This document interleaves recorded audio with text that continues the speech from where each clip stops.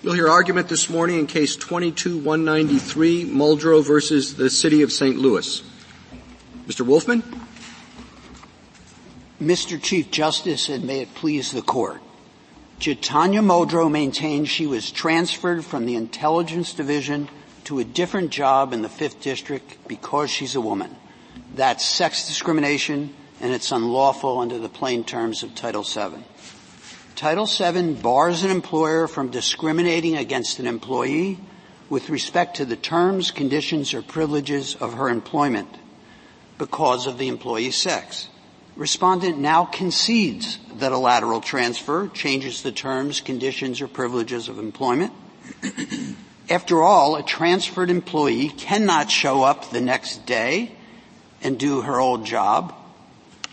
Her job tasks have changed, and that's the most basic term of employment. So the only question left is whether transferring an employee because of sex is discrimination against that person. It is. Discrimination against, by its ordinary meaning and under this Court's precedent, means worse treatment because of a protected characteristic. With that, statutory analysis is complete. Which brings us to what 703A1 does not do. It doesn't require that an employer's conduct cause significant disadvantage, objective material harm, objective tangible harm, or the like. And contrary to the Eighth Circuit's understanding, as this Court observed in Teamsters, Title VII provides for equal opportunity to compete for any job, whether it is thought better or worse than another. The statute prohibits discrimination, period. If an employer transfers an employee because of a protected characteristic, that's discrimination, and it's prohibited by Title VII. The Court should reverse and allow Ms. Muldrow to prove her case. I welcome the Court's questions. Counsel, you said that in your opening remarks that worse treatment against a member of a protected class is a Title VII violation. What is the worst treatment? The worst treatment here is the discrimination itself. So differential treatment and worse treatment are almost invariably coterminous. And here, the worst treatment is she was treated differently than a male employee in the same circumstances, and we are prepared to prove that if we are given the opportunity. So it doesn't matter if her salary is the same, the work arrangements are the same. I know your argument in the briefs is that her assignments changed, but her pay did not and her rank did not.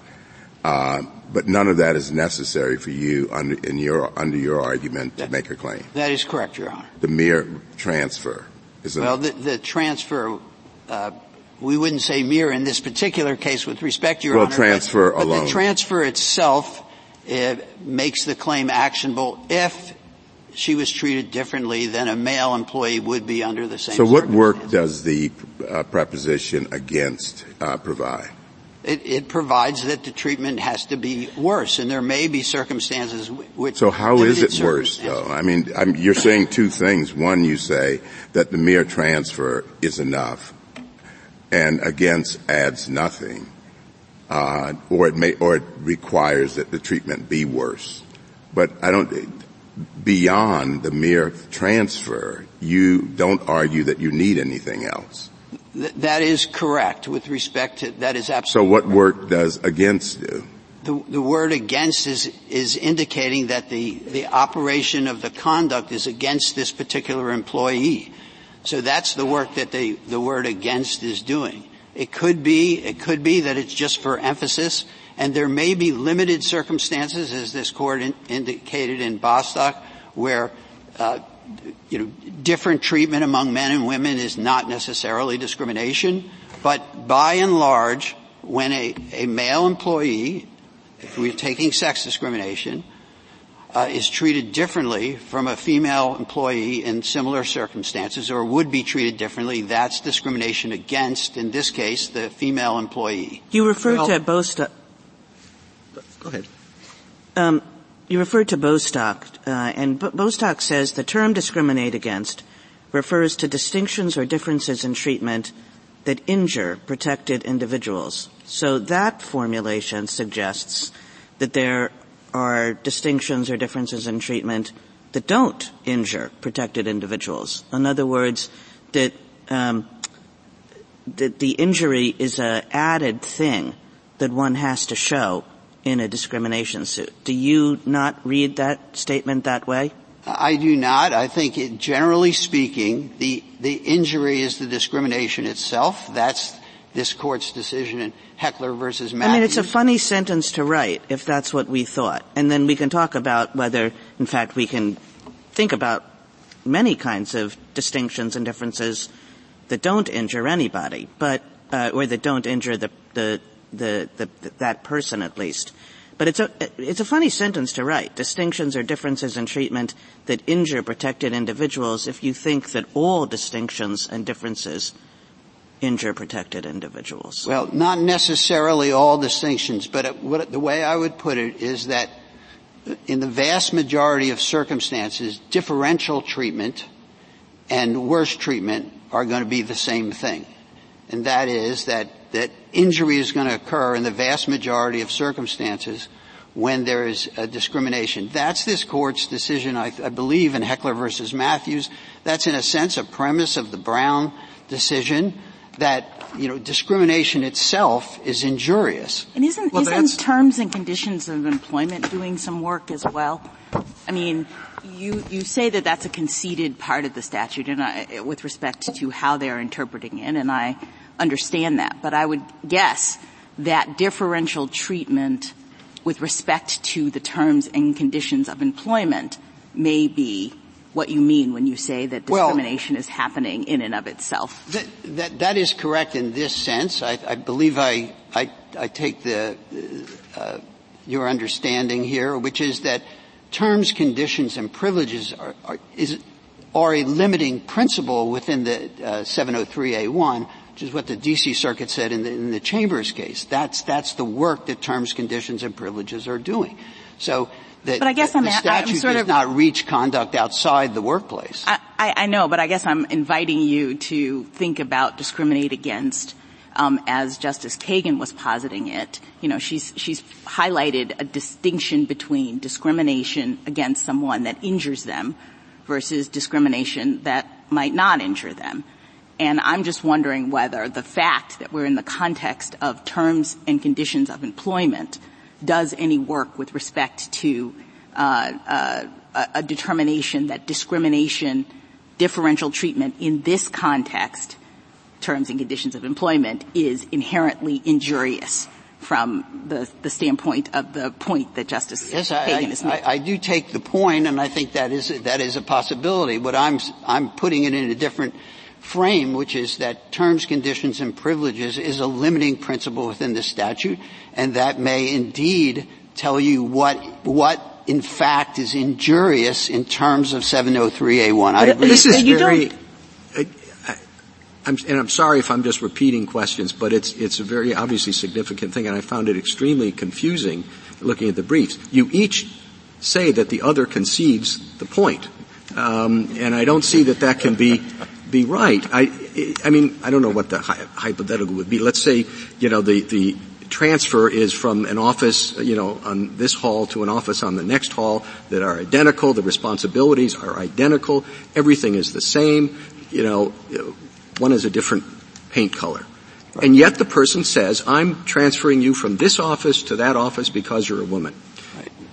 Is that actionable? There is no injury apart from, as you say, the fact of discrimination. Our position is, Your Honor, that is injurious. And let me explain. When you say that is injurious, I'm sorry, does that mean there is a separate, no separate requirement of injury, or that everything I've said, nothing is different other than that the person is moved and the manager says it's because you're a woman. Everything else is the same. You say that there is injury there, or that I guess you don't need injury. No, I would say there is injury there because there's discrimination. But let me explain why. I believe that, the questions here are revolving around, I believe, whether there's some, de minimis type exception to the position that we're taking. And, there are, of course, de minimis things that happen in the workplace, trivial things that happen in the workplace. So if, pink pens and blue pens are distributed to all the employees on a random basis, I think we can consider that trivial. But if they're distributed on the basis of race, immediately that becomes non-trivial. And I think most people understand that intuitively, that if those pens are distributed on the basis of race, that could be stigmatizing. In a sense, I realize that pens are not public education, but in a sense that is Brown, because Brown said, look, we're going to hold constant the question of any tangible harm. Well, sure. I mean, our discrimination law has recognized for many, many years that there are stigmatic injuries, right, where just even if it's a very, very minor thing, sending one set of people to one water fountain and another set of people to another water fountain is stigmatic injury. So I accept that point. But are you saying that all discrimination is stigmatic injury? I mean, because you started with, making people worse. I mean, there are differences and distinctions that people can make on the basis of protected characteristics that make people better off, right? I mean, if I decide one day that, every woman in my workplace should get a raise, I mean, that makes women better off. Right. And that is correct. And that if that is publicly known, that could be stigmatizing, in effect, both to the women and to the men. And can I explain why? To the women, it might be that if we're doing this solely on the basis of sex, the person might say to themselves, well, I earned this. I earned this raise, and now it's being meted out on the basis of my sex or race or national origin. Now, of course, in your circumstance, the men might have a cause of action as well. But the point is that stigmatizing if it's done publicly. If it's done privately, it's still denigrating and demeaning, even if it is not stigmatizing. And, that's what this statute is going at. Now, but are you saying then if the employer wants to increase diversity in the workplace and so promotes, say, some black employees and they get better jobs, then that's discrimination? That poses I want to answer that question, but I also want to say that is not posed by this case. I understand that, but it seems to me the answer you just gave, Justice Kagan, would logically apply to that situation. Well, it's a difficult question because if a employer has an affirmative action plan, that calls up this court's decision in Weber and Johnson, and it would have to be evaluated in terms of the guidelines set out in Weber and Johnson. And so there's a separate category of analysis for, okay, well, let me take the example you just gave, then I'll put race to one side. The example you just gave, you said it would be actionable under Justice Kagan's hypothetical of all women promoted. What if we want to have face first, we want women out there, we want to promote women, we want to show that we are friendly to women. Let's say it's a law firm and there's, the numbers of female partners are low, and so they want to bring that up. That's actionable? I'm not sure if is this some sort of requirement? I'm just asking you on Justice Kagan's hypothetical. If the employer's reason, it sounds to me like you were saying that was actionable. If there is a privilege of employment that is meted out on the basis of sex, that is actionable. And I think, I can turn back to Justice Kagan's hypothetical. And again, if women are being given raises just because they're women, then that is actionable and also, as I say, potentially stigmatizing to the women. And if it's being given out not to the men, simply on the basis of race, of course, they have a claim as well. I don't think the problem that's presented by this case, and it's a difficult problem, is whether there are forms of disparate treatment that are benign. I would say that all disparate treatment based on race, sex, etc., is wrong. But I think the insight right or wrong, of the courts that have imposed something like a significant disadvantage requirement is that although disparate treatment based on one of these characteristics is wrong, there should be some sort of threshold before it gets into court. And that's where the de minimis idea comes from. But you say there shouldn't even be a de minimis exception. Well, that is our position, but I want to take your question in a couple stages, if I may. The first is a significant disadvantage rule, and the others that are similar, objective tangible harm, objective harm, and so forth, that you see in the circuits, have not been applied in anything like a de minimis way, and you see that as recited in our briefs, in the brief of the New York Legal Aid Society at pages 24 to 27 of the LDF brief. Well, I don't want to interrupt you, but the issue is whether there should be some kind of threshold, right. Whether it's de minimis, whether it's significant disadvantage, whether some other terminology is appropriate, some sort of threshold that has to be cleared before the matter gets into court. I mean, the employee says, on Monday morning, my supervisor always asks my similarly situated coworker whether he or she had a good weekend, but the supervisor never says that to me. Is that actionable? That may not be a term, condition, or privilege of employment if this is not a requirement of the job. That may be separately, analyzed under the hostile work environment type. But I don't want to evade the question.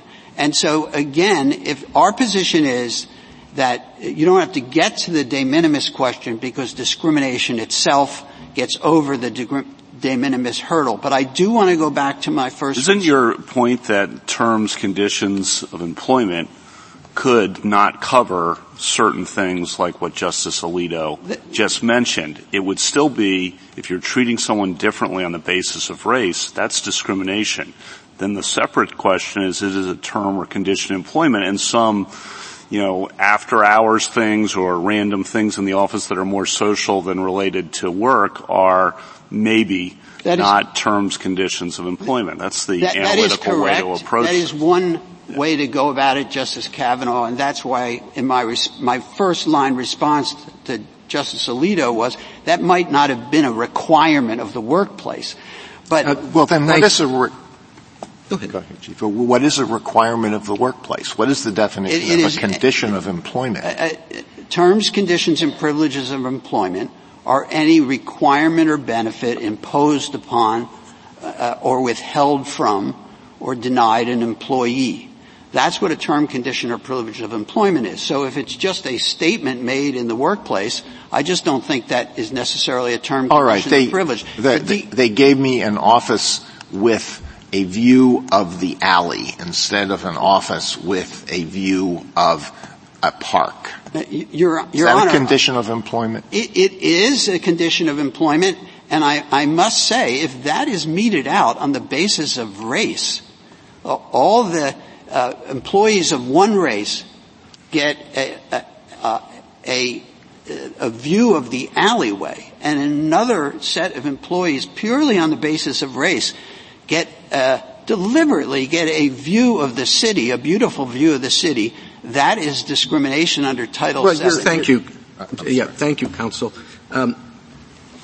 If this is your position, I don't understand the bulk of your brief. The bulk of your brief talks about different locations, different facilities. She has to wear a uniform, different hours, no weekend, different access to, superiors. Under your theory, all of that is completely irrelevant. And as far as the terms and conditions of employment, that was not your argument in the brief. The argument in your brief was there's no requirement, and then you go on and list all these things that would count under normal circumstances, I would think, as adverse consequences. So why is all that in your brief if your argument is we don't need to show any of that? Your Honor, the reason that is in our brief is we were laying out the harm that these rules, like significant disadvantage, have done in the circuits. And this goes back to Justice Alito's question. Significant disadvantage, as this court itself said in Groff, is nothing like de minimis. Well, but just to be clear, if none of that was in your brief, your argument would be the same. No, as far as we know, ours were the same. She did not have to wear a uniform. Access to superiors would be, absolutely the same.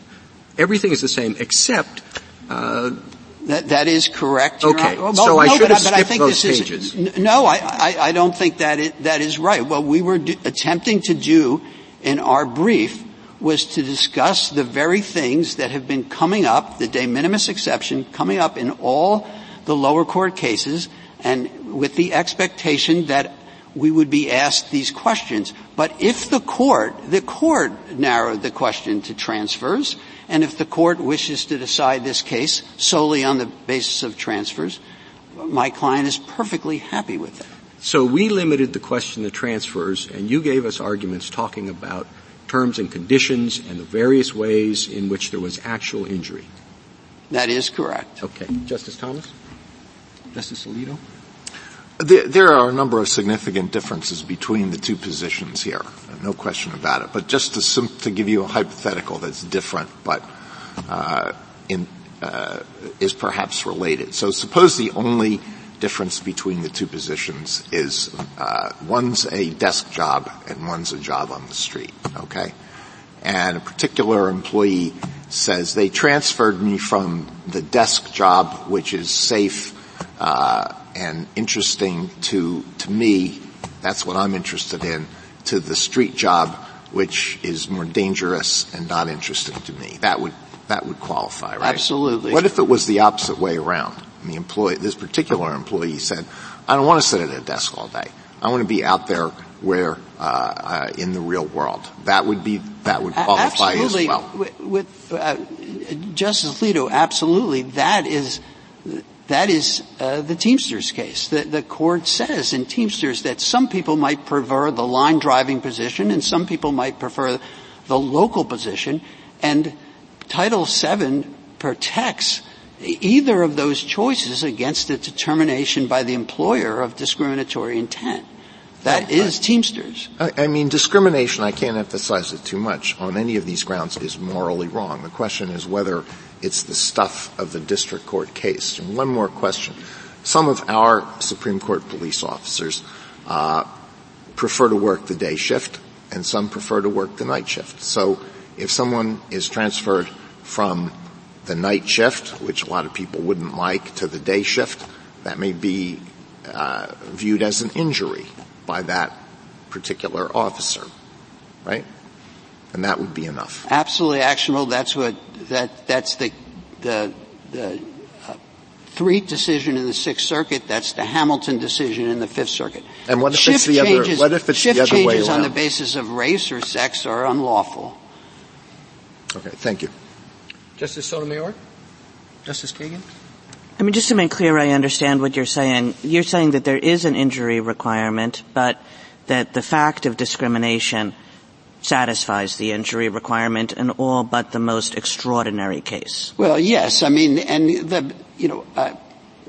don't want to put my toes in too deep, but this is what was reserved in Bostock and clearly does not have to be dealt with here, which is, there may be deep-seated understandings and that people never think of sex-segregated bathrooms as discrimination. That's correct. This goes back to the point I made earlier, Your Honor, which is that differential treatment is almost invariably worse treatment if it's done on a basis of a protected characteristic. Justice Gorsuch? There was some suggestion in some of the amici, we have so many amici, that employers might respond to a decision in your client's favor by redefining the terms, conditions, and privileges of employment so that you may be reassigned here, there, or wherever. And I want your thoughts about that. And I'm not sure I understand the question, Your Honor, with all respect. No, fair enough. That's my fault. So what if an employer says your job isn't defined as sitting at a desk or walking the rounds around the building or whatever it may be, or being on the beat, but it is defined as any of those things, so that it isn't a term, a condition of employment that you are a desk job or on the beat. And, if the terms and conditions of privileges of employment can an employer define its way around the problem? I think the answer is no. If that determination that you're suggesting was made in response to a charge or a suit or No, it would be made ex ante. So we hire all of our police officers, and you can be subject to any of these things. That is the suggestion of at least some of our amicus. And that might be permissible, but I want to have two caveats. Mm-hmm. First, if there was evidence that itself was done out of discriminatory intent, that would be unlawful. Secondly, if any given change within that broader context, so 6 months later a change is made, consistent with the literal terms of that, but done with discriminatory intent, that would be actionable under Title VII. That may be very difficult to prove, I understand, but that would still be actionable. And then I want to give you a chance to just flesh out your position, which I understand has been subject to some questioning this morning, that in adopting the Civil Rights Act of 1964, Congress sought to root out discrimination, root and branch, and that all of it is impermissible and presumptively injurious.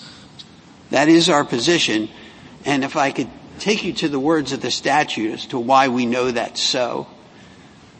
The statute prohibits discriminatory hiring and discharging, and the purpose of terms, conditions, and privileges is to catch everything else between those two endpoints. And that's how we know that it's meant to eradicate discrimination in the workplace. It doesn't do it perfectly, but that's the intent. Thank you. Justice Kavanaugh? The amicus brief of the District of Columbia, joined by, I think, 8 states, supports you, but says that it would be helpful if we were to rule for you that we repeat something the D.C. Circuit said in its in-bank opinion in Chambers, quote, not everything that happens at the workplace affects an employee's terms, conditions, or privileges of employment, end quote. Are you in agreement, or at least tolerate a statement like that? I think that is true, that not everything happens in the workplace alters one's terms, conditions, and privileges of employment. I think that may be true of one of the hypotheticals that Justice Alito posed. And on transfers, I think your point was, in the brief at least, that transfers are heartland terms, conditions, or privileges of employment. It's about the job itself. And that we don't need to resolve kind of the outermost reaches of what terms, conditions, or privileges of employment would cover. Is that correct as well? A transfer decision to either withhold the transfer or to give a transfer is the functional equivalent of a hiring decision or a discharge decision, if it is in the heartland of terms, conditions, and privileges. Thank you. Justice Barrett? So let's say that I think the phrase discriminate against carries with it, scoops in with it some sort of injury. But I also think, the QP was restricted to transfers, but I also think that you can look at a transfer. It must be looked at objectively, but yet in the eyes, because transfers can change depending on the eye of the beholder, right? You had some questions like that. I prefer the day shift, you prefer the night shift. But it has to be understanding all the facts and circumstances of, say, the young mother who wants the day shift so that her hours align with her children's hours or school, and the supervisor says, I don't really want to work with women and I'm on the day shift, so I'm putting you on the night shift. For her, understanding her facts and circumstances, an objective person in her situation would consider that injurious. I agree with that, but I do want to offer a caveat to that, which is, so I certainly agree that a person in those circumstances is likely to view that as injurious. But you're suggesting there would be some sort of test that sort of marries subjective and objective, sort of objective but looking at it from the circumstances of the particular individual. And that worries me for two reasons. First, the statute doesn't train on that. The statute only asks questions about the employer's conduct. Well, I don't think it is. Let's see. I'm sorry to interrupt you, but I don't think the premise of your response is quite capturing what I think. I don't see it as a blending of objective and subjective, because we do that all the time, like say in torts. It's the reasonable man. I mean, so we're trying to avoid the eggshell Title VII plaintiff, right? We're saying a reasonable person in the circumstance of the plaintiff would experience this as an injury. And I don't think that's a subjective inquiry. It's putting an objective inquiry, but just familiar with the facts and circumstances. Okay, I accept that it's objective under your description of it, but I think that is not what the words of the statute call for. The statute asks three questions about the employer's conduct. Is it a term or condition? Is it with respect to a protected characteristic? And did the employer act with discriminatory intent? That's what the statute calls for. And my concern is also a practical one. I started reciting the pages of our brief and the amicus briefs. You see case after case after case under these so-called objective standards, the one that used to exist in the D.C. Circuit, the one that exists in the Eighth Circuit, where things wildly different than what anyone would view as de minimis are being thrown out of court. And I'll end with this, which is that the Fifth Circuit in its recent en banc decision, 14 members of the court said these doctrines are thwarting legitimate claims of workplace bias. Thank you. Justice Jackson? So I guess I'm really confused and a little bit worried about your concession to Justice Kagan that there is some sort of injury requirement here. I look at the text of the statute, and it seems to be doing what you said at the end with respect to Justice Barrett, which is identifying when there are unlawful employment practices. So the statute begins, it shall be an unlawful employment practice for an employer, and then we skip down, to discriminate against any individual with respect to the terms and conditions, et cetera, of its employment because of these protected characteristics. So to the extent that we are identifying sort of what is morally reprehensible, what is unlawful, I suppose we're just saying when someone discriminates with respect to these terms and conditions. So then the question, I guess, is what does it mean to discriminate? And I don't know that that necessarily means that there has to be some sort of injury. As I look at Bostock, we have a definition in Bostock that discriminate means roughly the same as it meant in 1964, quote, to make a difference in treatment or favor of one as compared to others. Right. That doesn't necessarily mean injury, and I am thinking of a scenario in which a person is fired or not hired or transferred because of their race, and it's not injurious. Let's say it's the best thing that ever happened to them because it was a terrible job. And they're fired and, they go on to do great things in another area, and the defendant is going to say that. You weren't injured by my discriminatory firing. So I don't understand why injury is doing work in this analysis. Well, I don't disagree with anything you said, and if I made a concession, I certainly, of the type you're suggesting, I didn't mean to do that.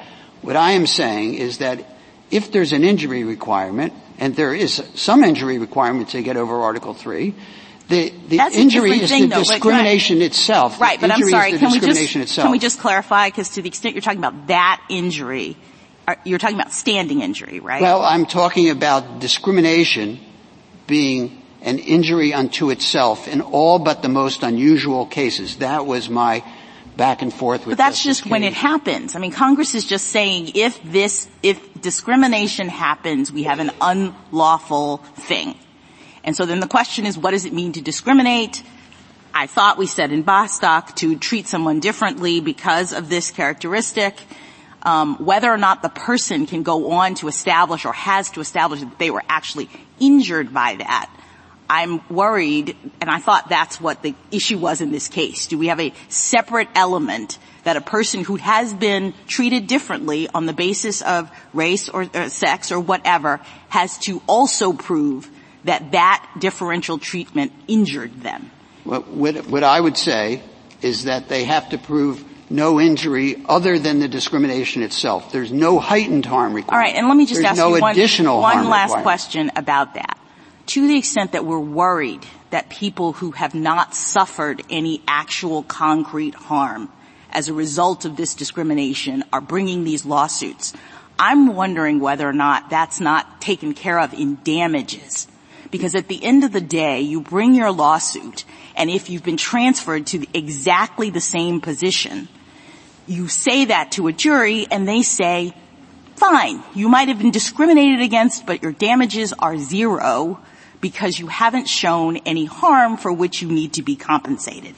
Am I thinking about that correctly? That is correct, and we make this point at some length in our opening brief and reiterate in our reply brief that the idea that frivolous claims or marginal claims are going to come through is very unlikely. One needs to have damages to have, a sensibly viable case to bring in federal court. And one of the reasons that we and amici talk about the kinds of cases that are being brought in the federal courts and being thwarted is they're all in the heartland. I mean, the transfers may be most in the heartland, but we see cases about denials of training on the basis of race. So indeed, that is the work of the stuff that the Chief Justice is talking about in this case, right? You want to show that this person actually was harmed in the sense that she could bring a case and get damages from the jury because something, happened to her. But it's not an element of making the claim, correct? Absolutely correct. Thank you. Thank you, counsel. Ms. Brown? Thank you, Mr. Chief Justice, and may it please the Court. Forcing an employee to transfer because she is a woman is discriminating against her with respect to the terms and conditions of employment under Title VII, regardless of whether one position is significantly worse than the other. That's the plain meaning of the text, and it's consistent with this Court's long-standing precedents, which recognize that the statute strikes at the entire spectrum of disparate treatment in employment. The city fights against the clear text principally by claiming that the phrase discriminate against incorporates a significant disadvantage requirement. But to discriminate against simply means drawing distinctions that injure protected individuals. And this Court has repeatedly recognized that being denied equal treatment because of a protected characteristic gives rise to an actionable harm. That's all the statute requires. The city's contrary reading would permit employers to designate a predominantly Hispanic store, as in the Seventh Circuit's AutoZone decision, to give only men their shift preferences, to pay black employees $1 less, or to relegate Muslim employees to the back of a store. Those results are inconsistent with the statute Congress enacted. The Court should reverse and instruct the lower courts to apply the text as written. I welcome the Court's questions. Can you have discrimination that is perceived by someone who is, you say that this is law enforcement and we need in this particular precinct more black or Hispanic officers, and so you are moved or transferred because of race? So there is I think that is a discrimination claim, and that would be actionable, and that would qualify. There is a bona fide occupational qualification exception, which does not apply to race. But won't that run headlong into the focus on diversifying the workforce in certain situations? So we think that there is adequate room within the bounds of Title VII to create opportunities for diversity and to ensure that that there is a diverse workforce through recruiting, through mentorship, through programs that. No, I'm talking solely about transfers now, that you need more black police officers in certain neighborhoods, say in St. Louis in the Page, West Page or Cook area.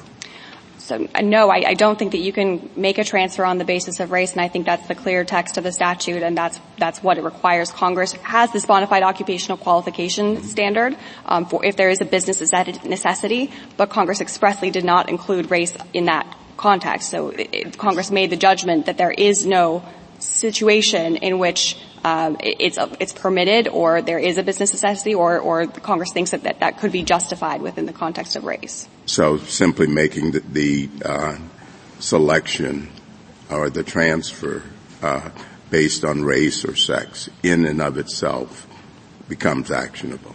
That is our position. Yes, that's our position. We do think that when an employment decision is made on the basis of a protected characteristic, that is the denial of equal treatment, and that's a harm that this court has recognized in many cases, including Heckler versus Matthews, as my friend said. Allen versus Wright makes the same point. There are other cases as well, but that we think is the only harm that the statute addresses. Counsel, is there anything that Mr. Wolfman said with which you disagree? So I think that he, in a colloquy with Justice Gorsuch, he was talking about whether someone could change the definition of the conditions of employment or the way the work, or your job was defined. I think our position is that, any kind of job assignment will necessarily qualify as a term, condition, or privilege of employment. It doesn't have to be set out in the way that the job description, is written.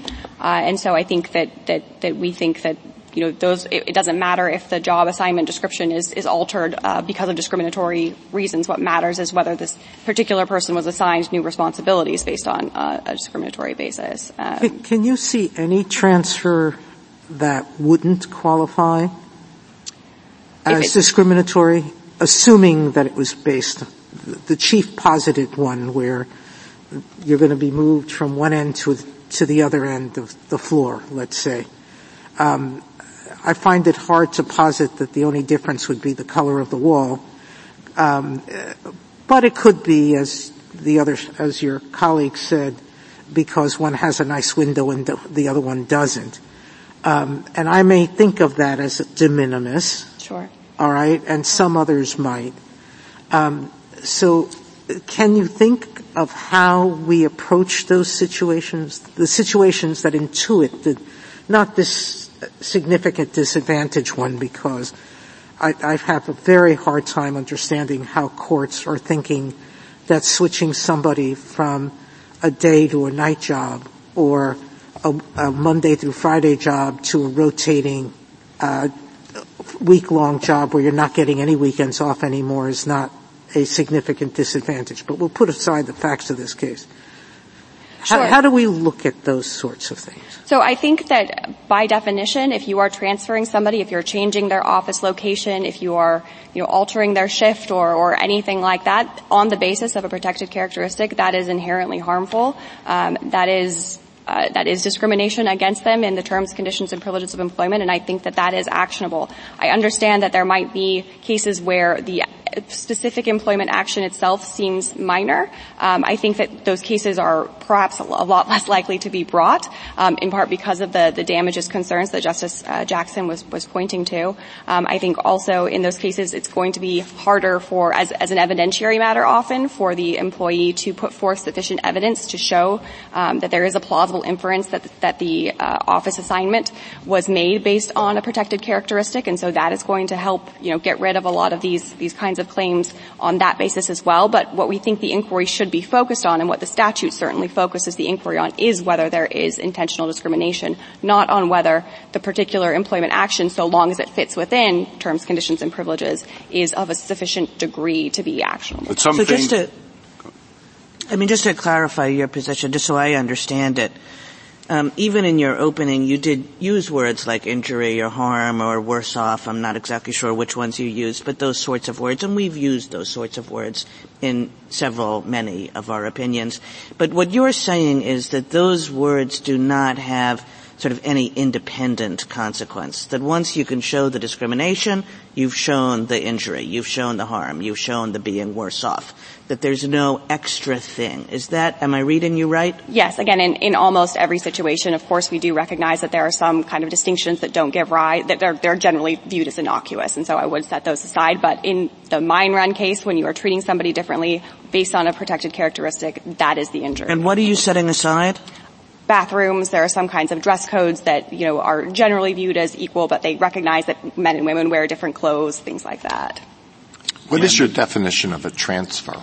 So we don't have a definition of a transfer. The court, reformulated the question presented to focus specifically on transfers. Nothing in our position changes based on how you view a transfer. I think, most courts or the kinds of transfers that are generally addressed are, a change in location, in responsibilities, in supervisors, things like that. You want us to hold that it's always sufficient if it is alleged that there was a transfer on the basis of a prohibited characteristic, but you don't want to tell us what a transfer is. Again, I think that was a term that was introduced by the court. It's not a statutory term, but I think you could say when and the D.C. Circuit did something I'm sorry similar. to interrupt. How can we decide the case on that basis? Maybe it was unwise for the court to phrase the question that way, but the question is whether all transfers qualify.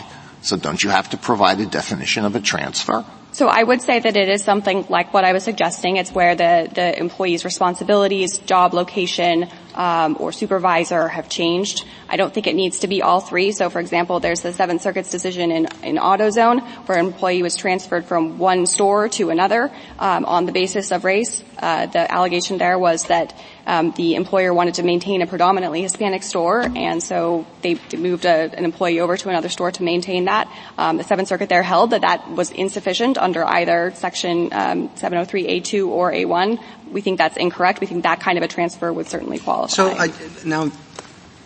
So you're saying a transfer is covered because there will always be changes in conditions or terms. Well, then a transfer itself is not enough. You have to look at the conditions and terms. If it is from one place to another, it's a transfer, and if everything's the same, then under your position it wouldn't be covered. Because you look at, there must be new conditions, there must be terms. And certainly if there are changes in conditions and terms, and many were documented, or at least at the summary judgment stage, in the petitioner's brief.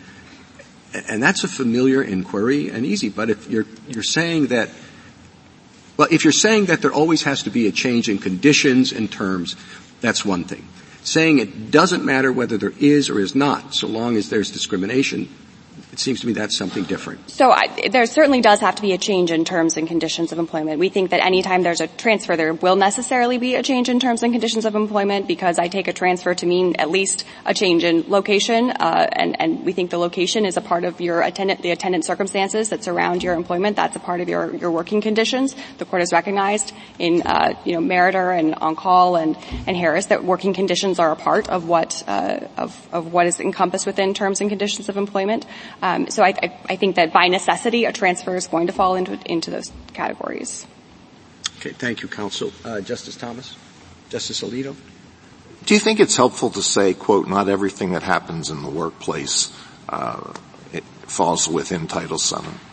Yes, I think that would be helpful and it would be appropriate. I agree with what the District of Columbia's brief said, that that phrasing has helped the lower courts, the district courts there, have sufficient leeway to continue to dismiss claims that are not actionable. That maintains the kind of, Okay, so then what things that happen in the workplace don't qualify? So I think that phrasing refers to things like informal workplace interactions, isolated incidents. The court in Harris, On-Call, Meritor has referred to things like offensive and distasteful jokes, even if they are kind of sex discriminatory or racist in some ways.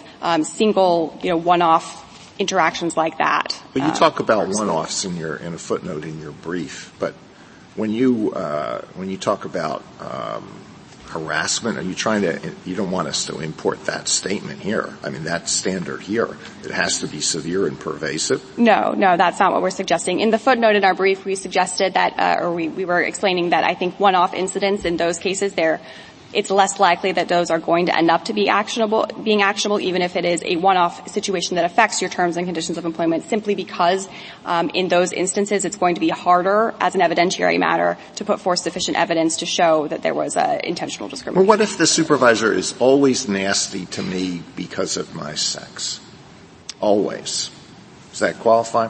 That, I think, would be analyzed under the hostile work environment cases, and it would depend on whether the nasty treatment was severe and pervasive. Well, why does that have to be severe and pervasive, but there's no threshold requirement for any other form of workplace discrimination? So the court has explained that in the hostile work environment context, the question is whether there is a constructive alteration of the terms and conditions of employment, and so the question is essentially whether the employer has effectively required you to submit to that harassing treatment as part of the working environment that you're in. And I think, a background kind of lurking factor in those cases is also whether the conduct that you're speaking about there is attributable to the employer as an employer. And the employer is not always going to be responsible for everything that the supervisor says. Okay, one last question. Suppose you're talking to a district court judge, and the district court judge says, look, every year I'm getting 500 new civil cases. And you're telling me that I cannot dismiss for failure to state a claim a case that alleges only really trivial disparate treatment. And you say, well, don't worry about that because after discovery I may be able to grant summary judgment, or after trial the damages aren't going to be significant, and really that's not an answer to my problem. It's really helpful to me and consistent with what I think belongs in federal court, not what's moral and immoral, but what belongs in federal court, to be able to dismiss these trivial cases at the outset as soon as I see the complaint. What do you say to that, Judge? So even after Chambers in the D.C. Circuit, there have been cases that have been able to be dismissed on a motion to dismiss when there are conclusory allegations, when the facts pled still do not give rise to an inference of discrimination. You still do have to plead something that's going to help give rise to that inference of discrimination, whether that's a comparator in a similarly situated position, or whether that's other conduct that suggests that these minor employment incidents are attributable to discrimination. And so there are cases, we've cited some in our brief. I think the District of Columbia in its amicus brief cites additional cases from the district where those cases have been able to be dismissed. And of course, discovery can be limited. Motions for summary judgment are often granted. And I would also say that even in the transfer context now, when the courts have required this kind of significant disadvantage requirement, you're always getting through, or almost always getting through, to summary judgment, because courts have recognized that at least in some instances the change in position is sufficient, and so courts are addressing those then too. Justice Sotomayor, Justice Kagan, Justice Gorsuch. Ms. Brown, you, in some of your discussions, a lot of what you said tracks what the D.C. Circuit said in Chambers. And I just wonder, is there anything in that opinion with which you disagree? No, I don't think that there is. I think they set aside the question of whether there's a de minimis exception. Of course, we think that the court could do the same here. Any transfer is necessarily going to be, we think, more than a de minimis injury. In our view, we think that there probably is no real de minimis exception here because of the significance of the injury based on a protected characteristic. That discrimination in and of itself, it seems hard to characterize as trifling or insignificant or hardly worthy of notice. But we think that, the opinion by Judge Tatel and Judge Ginsburg was a very good opinion, and we do agree with it. That's what I thought the answer would be. In your colloquy with Justice Kagan, you briefly mentioned bathrooms and uniforms and suggested they might be okay. And I'm wondering how, under your theory of the case. So I think that there is this kind of narrow set of circumstances that I just referred to, where there are distinctions based on sex have kind of always been treated as innocuous. And I think those circumstances raise their own kind of special set of issues, and there are cases that might arise within that context where you question whether the specific, set of bathrooms or the grooming standards fall within that innocuous kind of characteristic. Innocuous, do you mean non-injurious? Yes, exactly. So you think there is an injury requirement here? Yes, it's the injury that is inherent in unequal treatment in most circumstances. In almost any circumstance, when you're talking about protected characteristics, I think that there are some differences with sex, and that this court has recognized those, other courts have recognized those. the court hasn't really fully fleshed out, I think, like the theory behind that. If I had to guess, I think it would be. I'm not asking you to guess, okay, I won't guess. But I'm asking for your help, so keep going. My sense is that the intuition behind the distinctions in those cases is that in the mine run case, a gender-specific bathroom or a uniform is not going to give rise to the kinds of stigmatic or dignitary harms that we usually associate with unequal treatment on the basis of sex. I think that there are obviously distinctions or there are cases when that won't be the case, if the bathrooms are actually unequal, if the dress and grooming standards, trade on sex stereotypes, or are themselves, more difficult to comply with for one sex than the other, then I think that you would be maybe outside of that kind of innocuous area. You at least think that there are some circumstances in which those distinctions are permissible under Title VII? Yes, we do. Okay, thank you. Justice Kavanaugh? On bathrooms, dress codes, and grooming standards, though, you couldn't have, of course, different standards based on race. Of course not. And I think that kind of suggests that the question there is not, or the issue there is not whether bathrooms or dress and grooming standards are conditions of employment, and it's not whether distinctions with bathrooms and dress and grooming standards are too immaterial to be significant. It's just pulling out that we do think that sex is sometimes different. Then a couple times, this is a little bit of a side point, but you said severe and pervasive when talking about harassment. My understanding, and this matters in some cases I've been on, it's severe or pervasive. That is correct. I apologize if I misstated that. And then third,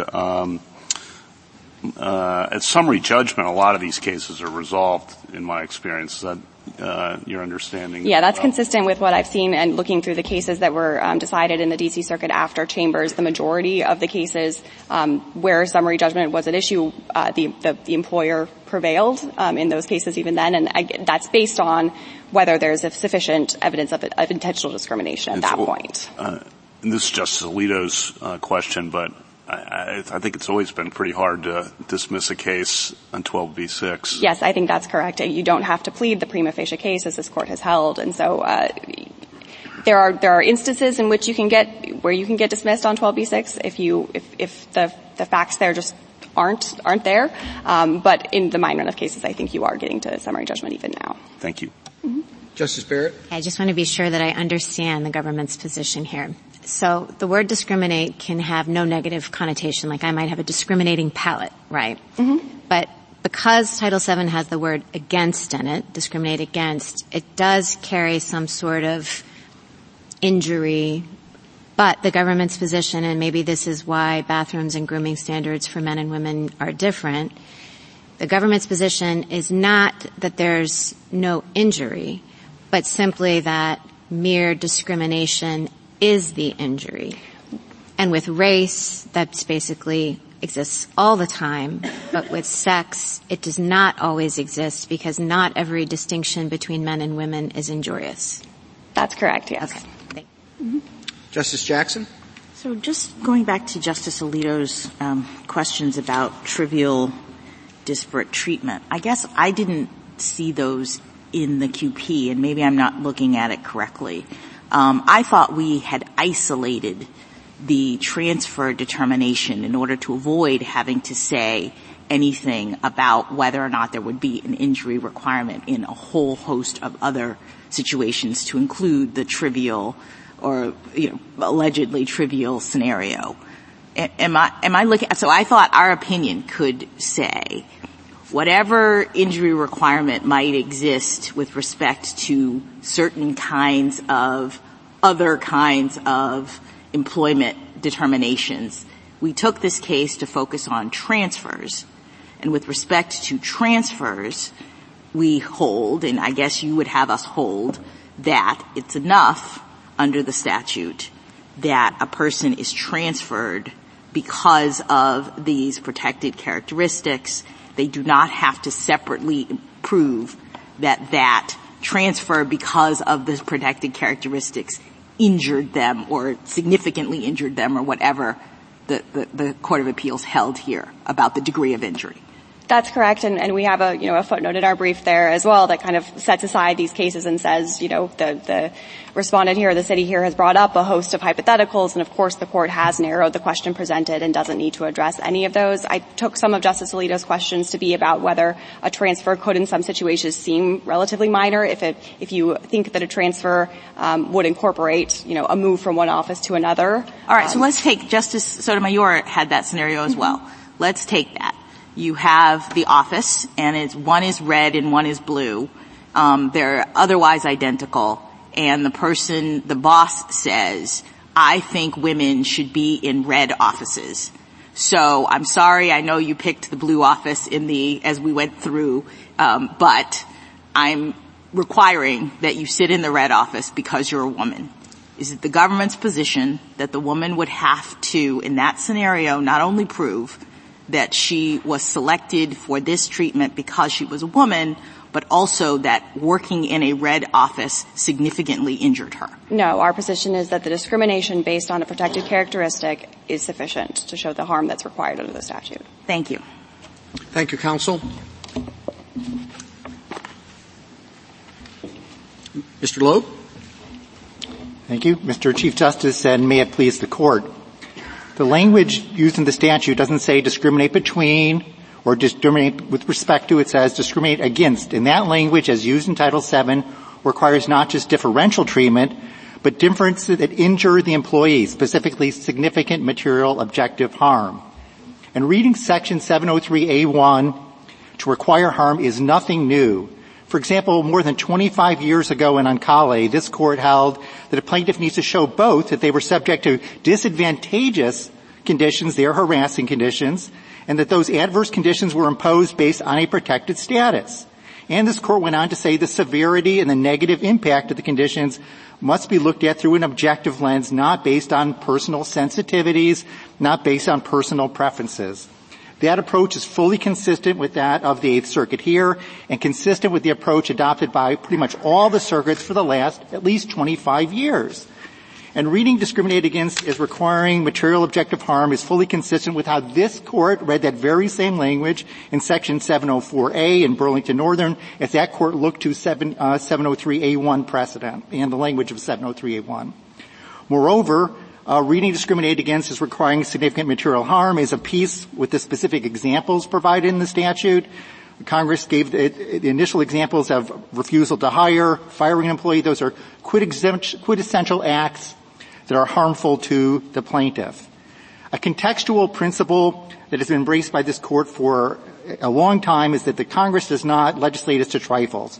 So it's no surprise that this court has consistently read Title VII not to speak to minor slights or personal preferences of the employee or job actions with no significant harm. As Justice Scalia emphasized in Ancale and as this court reiterated in Burlington Northern, Title VII is not a civility code. Here, the Eighth Circuit properly held that the personal preferences for one assignment over another within the St. Louis police force without more cannot support the harm requirement of Title VII, and this court should affirm that judgment. I welcome your questions. You say there must be harm because of the addition preposition against, discriminate against. But how do we quantify that harm? And if you are correct, or if you think it has to be a material harm, is there any difference between that and de minimis harm? Or is it one side of the same, different sides of the same coin? Yeah, the other side argues that it's unclear what the standard means. It makes arguments that it's not administrable. But the courts of appeals have been applying that standard for at least 30 years and have said that material harm means that there's something that is harming you as far as in the workforce, your responsibilities, your chances for advancement. It can be your hours of work. It can be this significant different functions of the job. It's not a high bar. But there needs to be something more than mere personal preferences and subjective sensitivities of the particular employee. So it's a material objective harm. It's through the lens of an objective employee, not the frailties of a particular sensitive employee. Why doesn't down a hall, offices on both sides. The employer says, I want the women on the east offices, I want the men on the west, everything else is identical. Why isn't that a sufficient harm, in the same way any type of segregation on the basis of race or gender is itself harmful? You're not really sure what the consequences will be in terms of perception, or anything else, but it seems to be a certain violation of the statute. Yeah, I think once you add into your hypothetical the overt discrimination, then you get into the hypothetical like Justice Kagan's water fountain example, where by protected status you're going to allow one group and not another, and it could be an office. And then you would look at it, as Judge Katz has said in his dissent in the Chambers case. You'd look through the lens of the harassment, hostile workforce cases as to whether that statement by the employee that women, saying that they need to use one bathroom or other, that doesn't create stigma. But saying, I want all women to be over here and I want all men over there, in certain circumstances, can be stigmatizing. For example, one of the hypotheticals, I'm going to give one protected status group just views of the alley, and I'm going to give others not right, the now, views of the you alley. were having the same difficulty the other way as we had, or at least I had before. I'm just asking about no discernible harm, and your answer is, well, there's a view of the alley, there's a view of this. No. I mean, am I going to have the same problem with you, only from the different perspective? Because, you seem to be answering questions in which there's no harm apart from discrimination by saying, oh, there is harm. Now, if the harm is the discrimination itself, that's one thing. Do you think that situation could arise? No, their argument conflates the intent and the harm requirement. You don't just satisfy the harm requirement by saying, but I think it was done to me because of my protected status.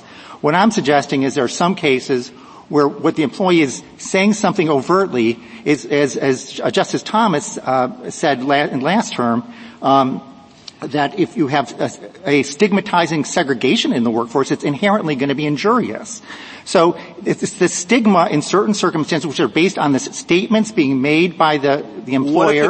What if it's not an overt, though? So it's proved that that's what's happened, but it was never said. So the discrimination, after you go through discovery, is proved. This is what has happened. The women have to work in one place, the men in another, or the black employees are assigned to different offices. It's never said, though, so you can't just funnel it into harassment. Under your theory, that's fine. Under our theory, it is the statement being made by the employer which is stigmatizing. You're saying that I think it's based on my... Exactly, but if you have a policy just never stated of I'm assigning the black employees to work outside in the heat, as one of the cases right. you were, yeah? We think but it's never said, so you can't just funnel it into harassment. Well, you would be like, that's fine, that's good to go. First of all, in that Fifth Circuit case, in that example, that would be certainly a disadvantageous term of condition of employment. So we don't have any disagreement with that. But that's why I think it's not a sufficient answer to just say harassment will cover this. Because it won't cover it in the cases where it's not a stated policy, but it is nonetheless a policy. Congress addressed that kind of categorical. I'm going to categorize one protected group that they get to do certain things, and another protected group doesn't get to do certain things under A2 of the statute, which talks about classification, which talks about categories, talks about job opportunities. I don't think A1 should be broken open and the harm requirement completely wiped out. Wait, isn't A1 about the intentional discrimination? I mean, I thought the difference between A1 and A2 is about the effect, and A1 is about the intent of the employer to make this classification, which is why I'm resisting your suggestion that there is any harm requirement, as opposed to suggesting there is and perhaps it is being automatically satisfied. I'm sort of resisting that A1 is asking anybody about whether or not the discrimination in this situation is causing someone's harm. So can you do my hypothetical about women in red offices and men in blue offices? The offices are otherwise identical, but we have a policy, whether orally stated or written or whatever, that women are in red offices. So if there was a woman who said, I, for whatever reason, that's the policy. Women in red, men in blue. All right? Are you saying that in order to bring an actionable discrimination claim, a woman would have to say, I'm harmed by having worked in a red office, and then it would have to be sort of material and objective and all of the other things that you bring in to your harm standard? I would agree with that we'd say that they're not harmed unless they could show that the statement, the policy, is stigmatizing them, saying... No, I understand. That assumes there's a harm requirement. You're sort of speaking to how you would go about establishing the harm requirement, and I'm trying to determine whether there is such a thing. So you're saying, in a situation like the one I posited, that there is another element that the person has to show, and they have to show not just, my boss said, you're a woman, you're in the red office, no matter what. That's not enough. I would have to somehow marshal evidence that I'm being harmed by being put in the red office because of my gender. Is that what you're saying? That's correct, and I think that's actually fairly consistent with the position being taken by the other side here. That's how they get around the bathroom cases. They say, well, yeah, that's a distinction. You're not being allowed in that bathroom, but you're allowed in that bathroom. Well, Mr. Loeb, I think that's not quite fair. I mean, the bathroom/grooming cases, which first apply only in the cases of gender, but they're a really kind of discrete category. And the position that this side of the podium is taking is both simple and easy to understand in terms of Title VII's language, which is just to say that if there's discrimination, that counts as a harm. The discrimination is the harm, save for these very few exceptional cases. Now, what you are saying is, no, there has to be an additional showing of harm. We recognize, you say, that harm doesn't really have to be material because you're including stigmatic harm in that. So now a court is going to have to wander around going, well, how big is this harm, and is it really stigmatizing, or is it only a little bit stigmatizing? And that sounds both like something that you don't want any court to do, and also something that the statute does not suggest. Well, it's the kind of analysis which is done all the time regarding conditions cases under A1. The harassment cases are conditions cases, and the courts say not all conditions, even if based on a protected status, based on gender or race, even if it's based on that, the harassment is coming from... But harassment is different, and it's different because there hasn't been an actual change in terms, privileges, or conditions. You're doing the same job, you have the same supervisor, you have the same hours, you have the same everything.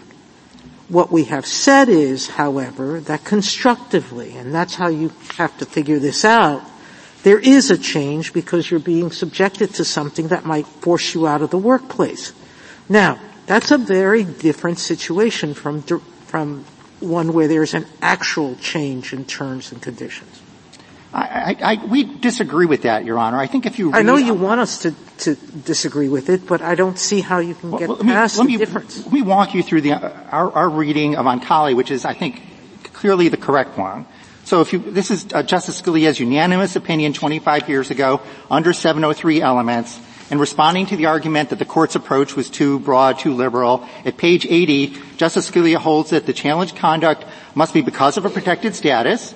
But then he goes on to say it separately holds that not all conditions imposed by protected status will qualify, and he says that's because of Title VII's text, referring to discriminate against. He says that text indicates that the statute only covers disadvantageous terms and conditions. So not all harassment that affects your conditions of employment, and even minor harassment affects your conditions of employment. It needs to be disadvantageous. And of course then the court went on to reaffirm the objective standard. They argued that there's no harm requirement, and subjective preferences, subjective sensitivities all will support an action.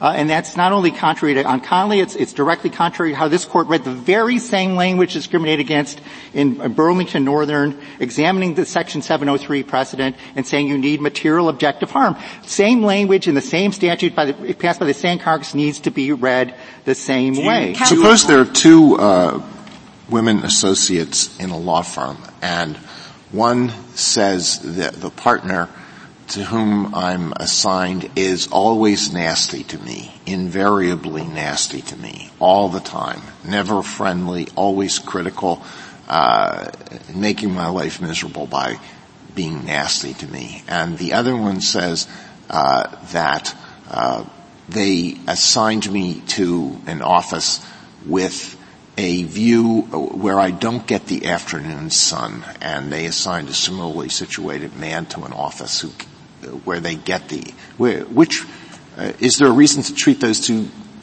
women differently?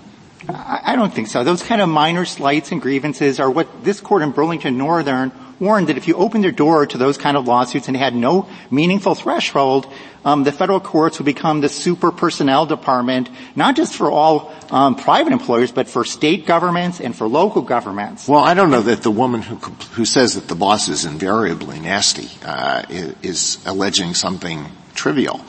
But what I'm asking about is the suggestion that any transfer from one office to another qualifies. But if it has to do with unpleasantness in the workplace, then anything goes. I mean, there are cases about transfer from one side of the office to the other, and the courts of appeals have all held, and the district courts have held, that is not a material objective harm.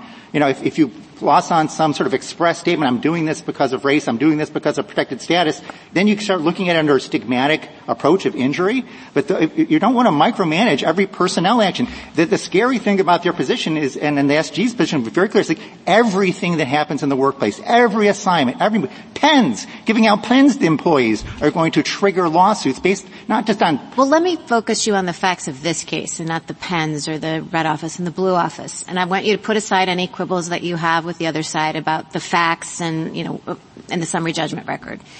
This is different than the red office to the blue office. Okay, so she was transferred, and let's imagine here that you have evidence that her supervisor said, because he did replace her with a man, I just don't really like working with women. I want to work with a man, so I'm going to transfer you to this different district. And an objectively reasonable person in her circumstances, even though the job title and the money and all of that didn't change, would view that as less interesting. The job responsibilities changed. She lost access, putting aside the facts about, the access to the unmarked car and the uniform changes in the FBI task force. Putting all that aside. It was an objectively reasonable person would find that less desirable in her position because of the conditions of the employment. But you say not actionable. No, Your Honor. So let me just there's two sort of parts of that. One is these change in the conditions about the car, about the hours, and all those things, which the district court... I want you to put that aside. Just go with my hypothetical. If she had proven those things. So okay, but I said just assume the facts as I told you. Those could certainly support a objective material change. I mean, in Burlington Northern recognizes change in hours, particularly when you have a person who's a parent, and you look at those, like you said in your hypothetical, you look at the objective facts of the person and then how a reasonable person would look at them. A change in hours can be. Having a car can be. Change of responsibility. Change of responsibilities can be. If there's such a data or not. The district court was expressive. She alleged that it wasn't prestigious enough, but she didn't prove it. The district court said if she had shown me any proof... So to you this is just a dispute about the facts. The facts are, the Eighth Circuit and the district court ruled based on the fact that she didn't prove those things. She had waived those things by not briefing them at summary judgment. And then they have if she'd proved them, she should win.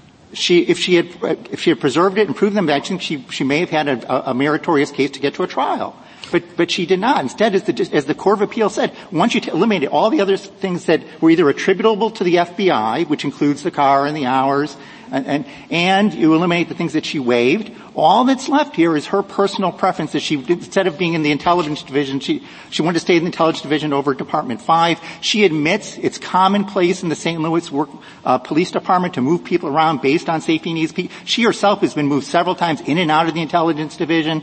She admits when a new supervisor comes in, that they commonly... But it's her preference, and let's say the supervisor, so let's say that she doesn't prove all of the other things that we're disputing and talking about here, like the FBI stuff. She says, I really like this job better, this is my preference, and he says, sorry, I prefer working with men.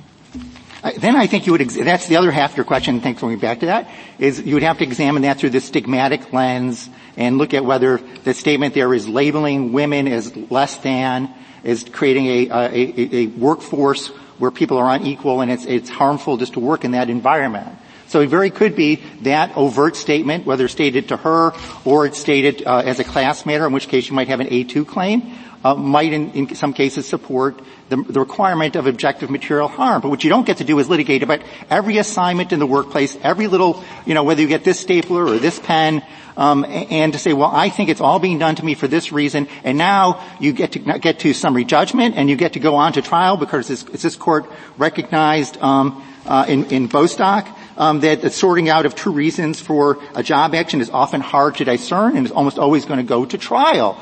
And so what you're going to be doing is having federal courts inundated with these claims with an inability to weed them out at an earlier stage. Are you aware of cases about pens or colors of offices? There are cases about moving from identical offices from here to there and the personal about preference. Pens? I mean, I don't think when you're transferred from one office to another, one branch to another, that's a lot different, it strikes me. Certainly that could satisfy that as a condition. The question is it a disadvantageous condition? Why would it satisfy the terms and conditions if you're transferred from one branch to another, one division to another, if all the pay is the same, the retirement system? If you move me from our appellate group to our tax group where I have no expertise, it's certainly going to be a material change, even though I'm not even changing offices. So you just have to look at the context of whether the responsibilities are different, whether the job change is disadvantageous to you viewed through an objective lens. That's a standard that the courts of appeals have applied for 30 years. Let me give you an example. And it's well tried and tested standard. 29 years ago, Justice Sotomayor in the Williams versus R.H. Donnelly case, as a Second Circuit judge, rejected a transfer claim where the person said, I prefer to work in the Las Vegas office as opposed to here, and the transfer wasn't granted. The person said, well, this was being done on the basis of a protected status. That's it wasn't granted, so it's a little bit different than being forced to move there. But can I just ask you a question? You say whether it is the job change is objectively disadvantageous, I think, is the standard that you're imposing. I'm wondering whether or not that same standard exists across all of the categories in sub 1.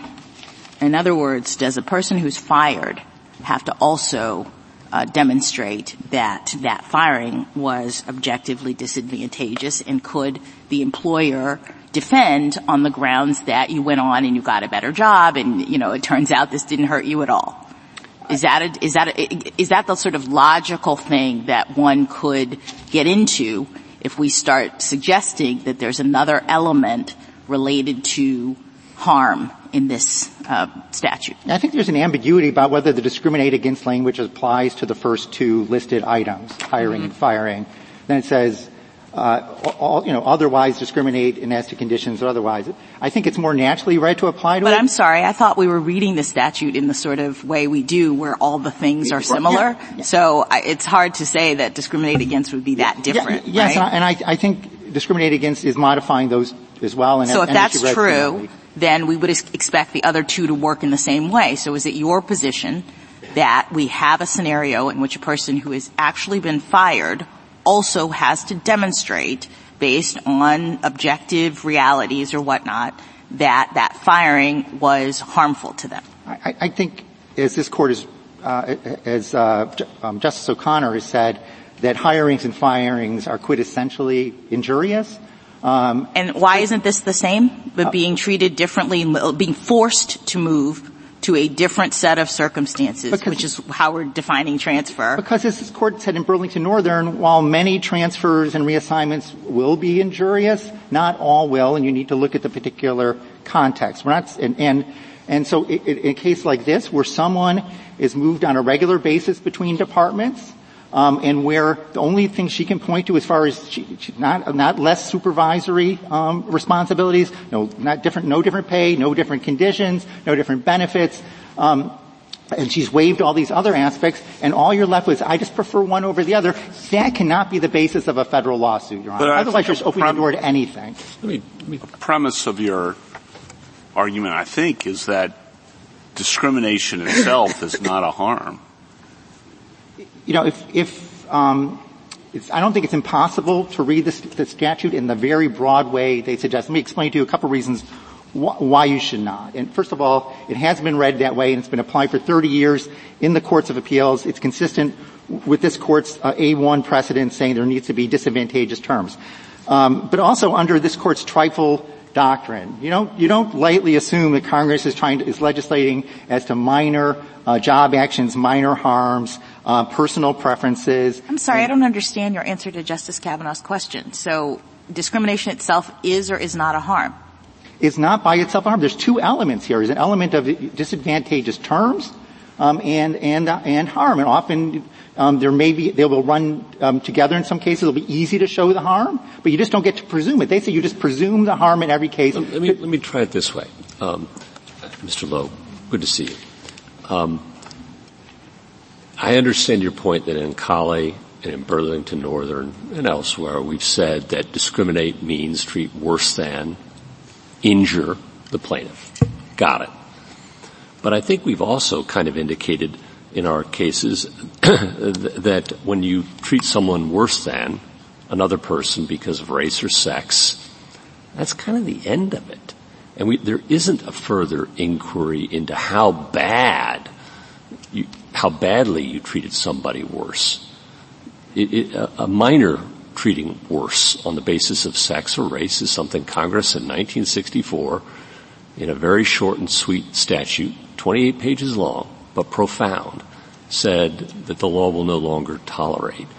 And once the courts get into the business of asking whether that injury is material or a reasonable person would be offended by it, that's a whole different extra-textual layer that's going to weed out a bunch of claims based on a judge's sensibilities about how bad is bad enough. Thoughts? I just strongly disagree with that. As Justice Scalia said, the language in the statute, the text itself is a textual argument. It says discriminate against. That requires that... I'm spotting you all of that, right? I'm spotting you all of that. Discriminate against means treating somebody worse. That implies an injury. But Congress could say that any time you treat somebody worse because of their race or their sex, you have a claim. I think that... And that layering on top of that, where do we get that in the statute, a material harm? Or an objective person or a reasonable person or whatever construct we come up with that's artificial, right, is going to weed out claims that Congress in 1964 thought profoundly important to include.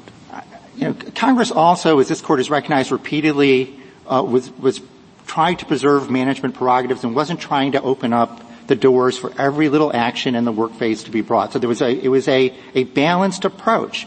And this Court should not lightly presume, especially given the trifle principle, which Justice Katz has explained applies with full force here, should not lightly assume that Congress wanted to simply conflate the harm and the intent requirement, where basically you're reading the language discriminated against out of the statute. It could just say... But isn't the trifle principle just inconsistent with the idea the idea of stigmatic injury? I mean, we've recognized over and over again that discrimination itself can profoundly injure people.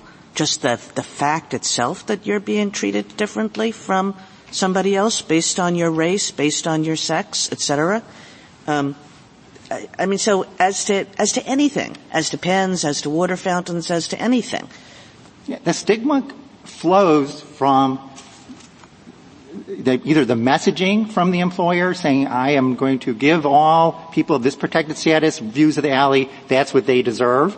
That's a stigma, right? And this Court has recognized in the harassment cases and outside of it, that stigma is a material harm. And it can be you would look through an objective lens, and that is completely consistent with our opinion. But it doesn't mean just wipe away, the harm requirement. And again, keep going. Sorry. What work is the work the words discriminate against doing if you take that view. The statute says because of protected status. It could say change of condition because of protected status. You don't need the word discriminate against. If you listen to their arguments, they are basically admitting that language has no force and is superfluous and is redundant. Well, I thought it meant treat differently because of your race, let's say. But that's the latter. And then that itself is a harm, I've always assumed. And then the question becomes, does it relate to a term, condition, or privilege of employment? And not everything in the workplace will relate to a term, condition, or privilege of employment. But transfers, I think, clearly would. And then when you get past that, there might be some circumstances of remedial programs or what have you that you nonetheless justify why you're treating people differently.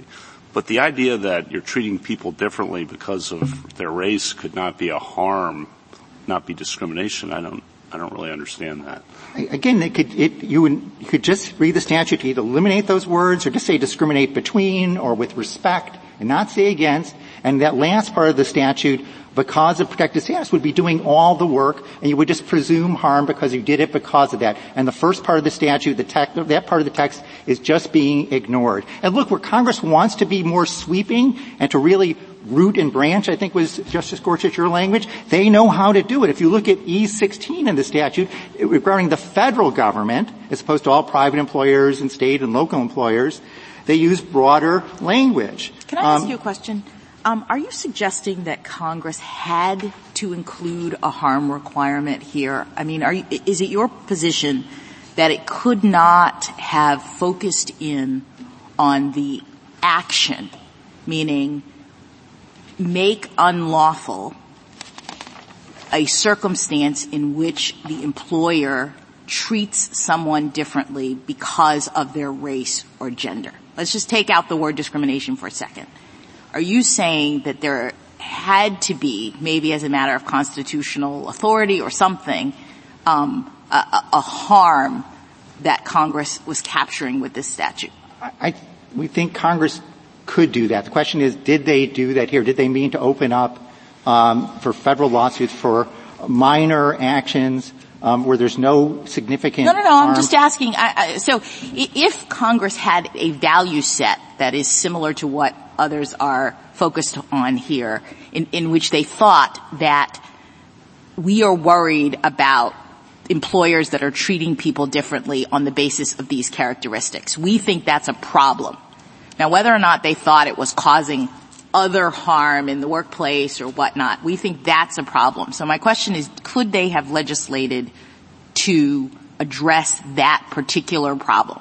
Yeah, and I think that goes to what I was going to say about the federal government provision. I think they did a much broader provision there, which could be read that way. So there it talks about any personnel action, which is then defined under Title V, Section 2302B, to be discrimination for or against.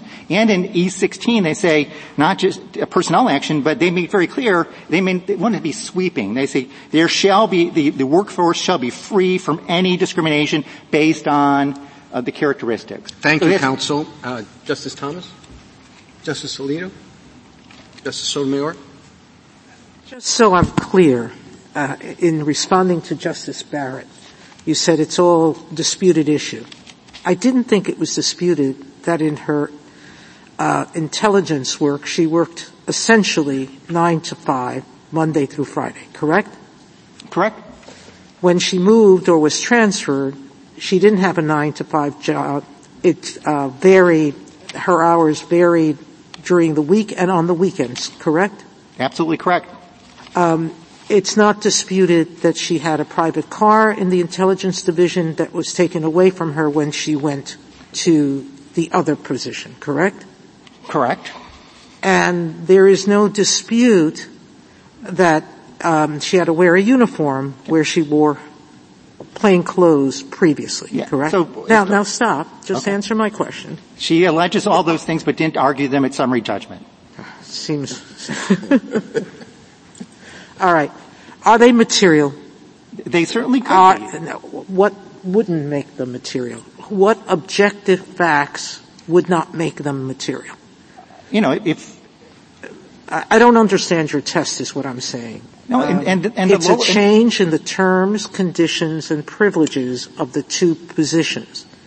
You're saying we have to overlay that with some sort of objective test. Does that mean she has to prove that she has children at home at night? Or that she has to take care of her parents on the weekend? Are we then individualizing the test to find out whether she was somehow injured more than in her personal preference? I don't understand what you're saying. Well, in Burlington Northern, this court said you look at the particular context of the individual and then see whether a reasonable, objective person would have found. So you've answered my question. We're Justice Kagan? Justice Kavanaugh? Justice Jackson? Okay. Thank you, counsel. Rebuttal, Mr. Wolfman? Yes, briefly, Your Honor. I want to pick up whether this discussion just left off, because I think Justice Sotomayor's question and some of the earlier questions on the topic of what one has to show under these material harm type, objective, tangible harm type standards have been encapsulated by the D.C. Circuit's opinion in Chambers, and I want to mention it. These cases, meaning these types of cases asking the question whether something is harmful enough, have consumed enormous judicial resources seeking to answer a question far removed from the core Title VII inquiry, whether an employer has discriminated against an employee based on a protected characteristic. I would add to that, far removed is an understatement. The statute doesn't pose that question, and that's the problem. But the use of judicial resources is an important point. Opposing counsel has said the courts have been applying these standards for 30 years. Some of the lower courts have. True. And the results are stunning. AutoZone, mentioned by the Assistant Solicitor General, the Hamilton case, the Threet case, where there's a policy based on the color of the officer's skin, to quote Judge Sutton. I point the court to the amicus briefs that go through these cases in quite a good bit of detail. Just a few more points. As Justice Kavanaugh's question posed, if the policy is covert until discovery, then it doesn't impose a stigmatic harm. It imposes a purely dignitary harm. That, too, is actionable under Title VII. And it becomes stigmatic when it's uncloaked for all the world to see. But in either case, the policy violates the statute. The gender cases that we've been discussing, the exceptions, the outlier cases, do not help the city at all, because every time you flip the scenario to race, religion, or national origin, the city loses. That shows those are outliers. The city's position is a cross-cutting position, and it is wrong. Unless the court has further questions. Thank you, counsel. The case is submitted.